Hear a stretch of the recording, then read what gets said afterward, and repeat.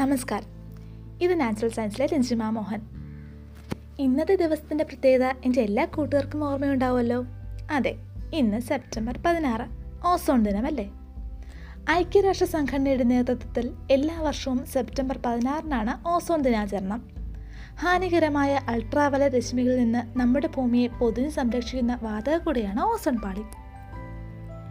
ഈ ഓസോൺ പാളിയെ ദുർബലമാക്കുന്ന വാതകങ്ങൾ അന്തരീക്ഷത്തിലേക്ക് പ്രവഹിക്കുന്നത് തടയുകയും ഓസോൺ പാളിയുടെ പ്രാധാന്യത്തെക്കുറിച്ച് ലോകത്തിന് മനസ്സിലാക്കി കൊടുക്കുകയും ചെയ്യുക എന്ന ഉദ്ദേശത്തോടെയാണ് ഓസോൺ ദിനാചരണം തുടങ്ങിയത്.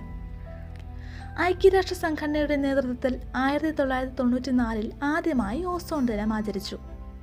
ഓസോൺ സംരക്ഷണ പ്രവർത്തനങ്ങളിലെ വഴിത്തിരിവായി മാറിയ 1987 മോൺട്രിയൽ പ്രോട്ടോകോൾ ഒപ്പുവെച്ച ദിവസത്തിന്റെ ഓർമ്മയ്ക്കായിട്ടാണ് ആ ദിവസം തിരഞ്ഞെടുത്തത്. എന്താണ് ഓസോൺ? 3 ഓക്സിജൻ ആറ്റങ്ങൾ ചേർന്ന് ഉണ്ടായിരിക്കുന്ന ഒരു തന്മാത്ര, അതാണ് ഓസോൺ. ഓക്സിജന്റെ സഹോദരനാണ് ഓസോൺ എന്നും പറയാൻ കേട്ടോ.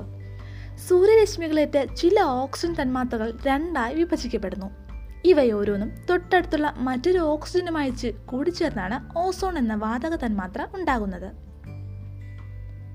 അന്തരീക്ഷത്തിലെ പാളികളിലൊന്നായ സ്ട്രാറ്റോസ്ഫിയറിലാണ് ഓസോൺ വാതകത്തിന്റെ സാന്നിധ്യം ഏറ്റവും കൂടുതലായി ഉള്ളത്.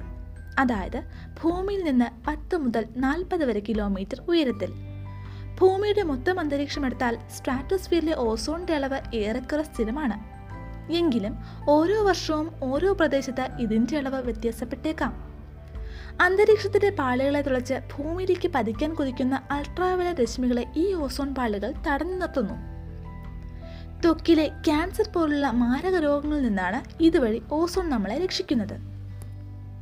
എന്താണ് ഓസോൺ പാളിയിലെ ദ്വാരം? ഒരു പ്രദേശത്ത് ഓസോൺ പാളിയിൽ ഉണ്ടാകുന്ന കനക്കുറവിനെയാണ് ഓസോൺ പാളിയിലെ ദ്വാരം എന്നതുകൊണ്ട് അർത്ഥമാക്കുന്നത്. വ്യവസായ വിപ്ലവത്തിന്റെ ഫലമായി ഉണ്ടായ പലതരം രാസവസ്തുക്കളാണ് ഓസോൺ പാളി നശിക്കാൻ കാരണമായത്. 20-ാം നൂറ്റാണ്ടിന്റെ തുടക്കത്തിൽ തന്നെ ഇതിനെക്കുറിച്ച് സൂചന കിട്ടിയിരുന്നുവെങ്കിലും 1970-കളിൽ നടന്ന ഗവേഷണങ്ങൾ ഈ പ്രശ്നത്തിന്റെ വ്യാപ്തിയെക്കുറിച്ച് ശാസ്ത്രലോകത്തെ ബോധ്യപ്പെടുത്തി. ആരൊക്കെയാണ് ഓസോണിന്റെ അന്തകർ? പരിശോധിക്കാം. ഓസോൺ പാളിയുടെ തകർച്ചയ്ക്ക് കാരണമാകുന്ന വില്ലൻ വാതകങ്ങളാണ് ക്ലോറോ ഫ്ലൂറോ കാർബണുകൾ. റെഫ്രിജറേറ്ററുകൾ അടക്കമുള്ള പല ഉപകരണങ്ങളിലും ഇവ ഉപയോഗിച്ചിരുന്നു. പിന്നീട് ഇവയിൽ പലതും നിരോധിക്കുകയോ ഉപയോഗത്തിൽ കുറവ് വരുത്തുകയോ ചെയ്തു. ഈ വാതകങ്ങളിൽ നിന്ന് അന്തരീക്ഷത്തിലെത്തുന്ന ക്ലോറിൻ തന്മാത്രകൾക്ക് ഓസോണിനെ വിഘടിപ്പിക്കാൻ ശേഷിയുണ്ട്. ഓസോൺ പാളി നശിപ്പിക്കുന്ന ഇത്തരത്തിലുള്ള വില്ലന്മാരെ തടയുക എന്നത് തന്നെയാണ് ഓരോ ഓസോൺ ദിനവും നമ്മെ ഓർമ്മിപ്പിക്കുന്നത്. ഓസോൺ ജീവിതത്തിന് എന്നതാണ് ഈ വർഷത്തെ ഓസോൺ ദിന മുദ്രാവാക്യം.